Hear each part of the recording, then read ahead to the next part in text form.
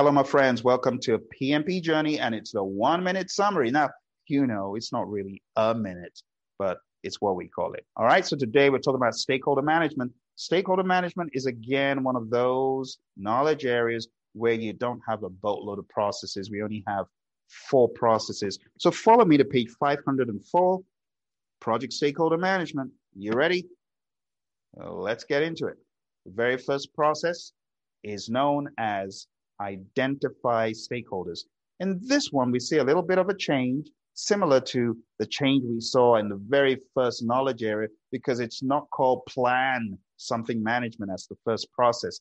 This one is called identify stakeholders, and this is where we're identifying those stakeholders, people who the project could affect, entities the project could affect, and those entities or people that can be affected by the project or even think they may be affected by the project. Number 2 here is plan stakeholder engagement. This is where we develop approaches to involve our project stakeholders based on their needs and expectations. Number 3, manage stakeholder engagement. Get your stakeholders engaged, interact with them, talk to them, understand what they're going through, work with them, collaborate with them, foster appropriate stakeholder engagement.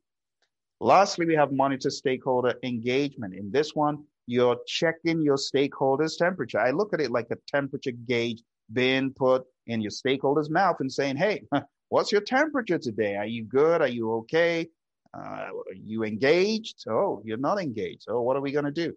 Well, we're going to get you engaged, stakeholder. And are you happy? No, I'm not happy. Okay, let's do something to correct that. Let's find out why you're not happy. Let's take an introspective look, see if we're doing a good job. Let's find out what the problem is, and let's get you back on track. The major output you get from here, stakeholder register from identify stakeholders, stakeholder engagement plan from plan stakeholder engagement, and believe it or not, those are the only 2 emphasized, because managed stakeholder engagement does not give you anything entirely unique. Neither does monitor stakeholder engagement. But for good measure, I'm just going to give you a placeholder of 2 things that you've seen over and over again. And you probably guessed it would be change requests from managed stakeholder engagement and work performance information and change requests from monitor stakeholder engagement. And that is it, my friends. Believe it or not, we've come to the end of 10 knowledge areas very rapidly reviewed for your PMP exam success. I really hope this helps you.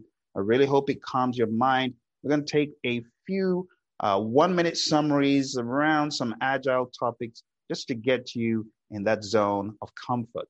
And don't forget, PMP Journey, it has a lot of other videos.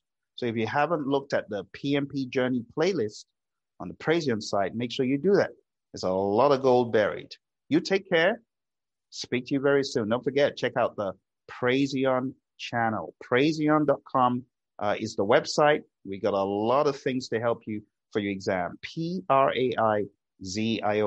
Just look in the description. You'll find a hot link there. Take care. Bye for now.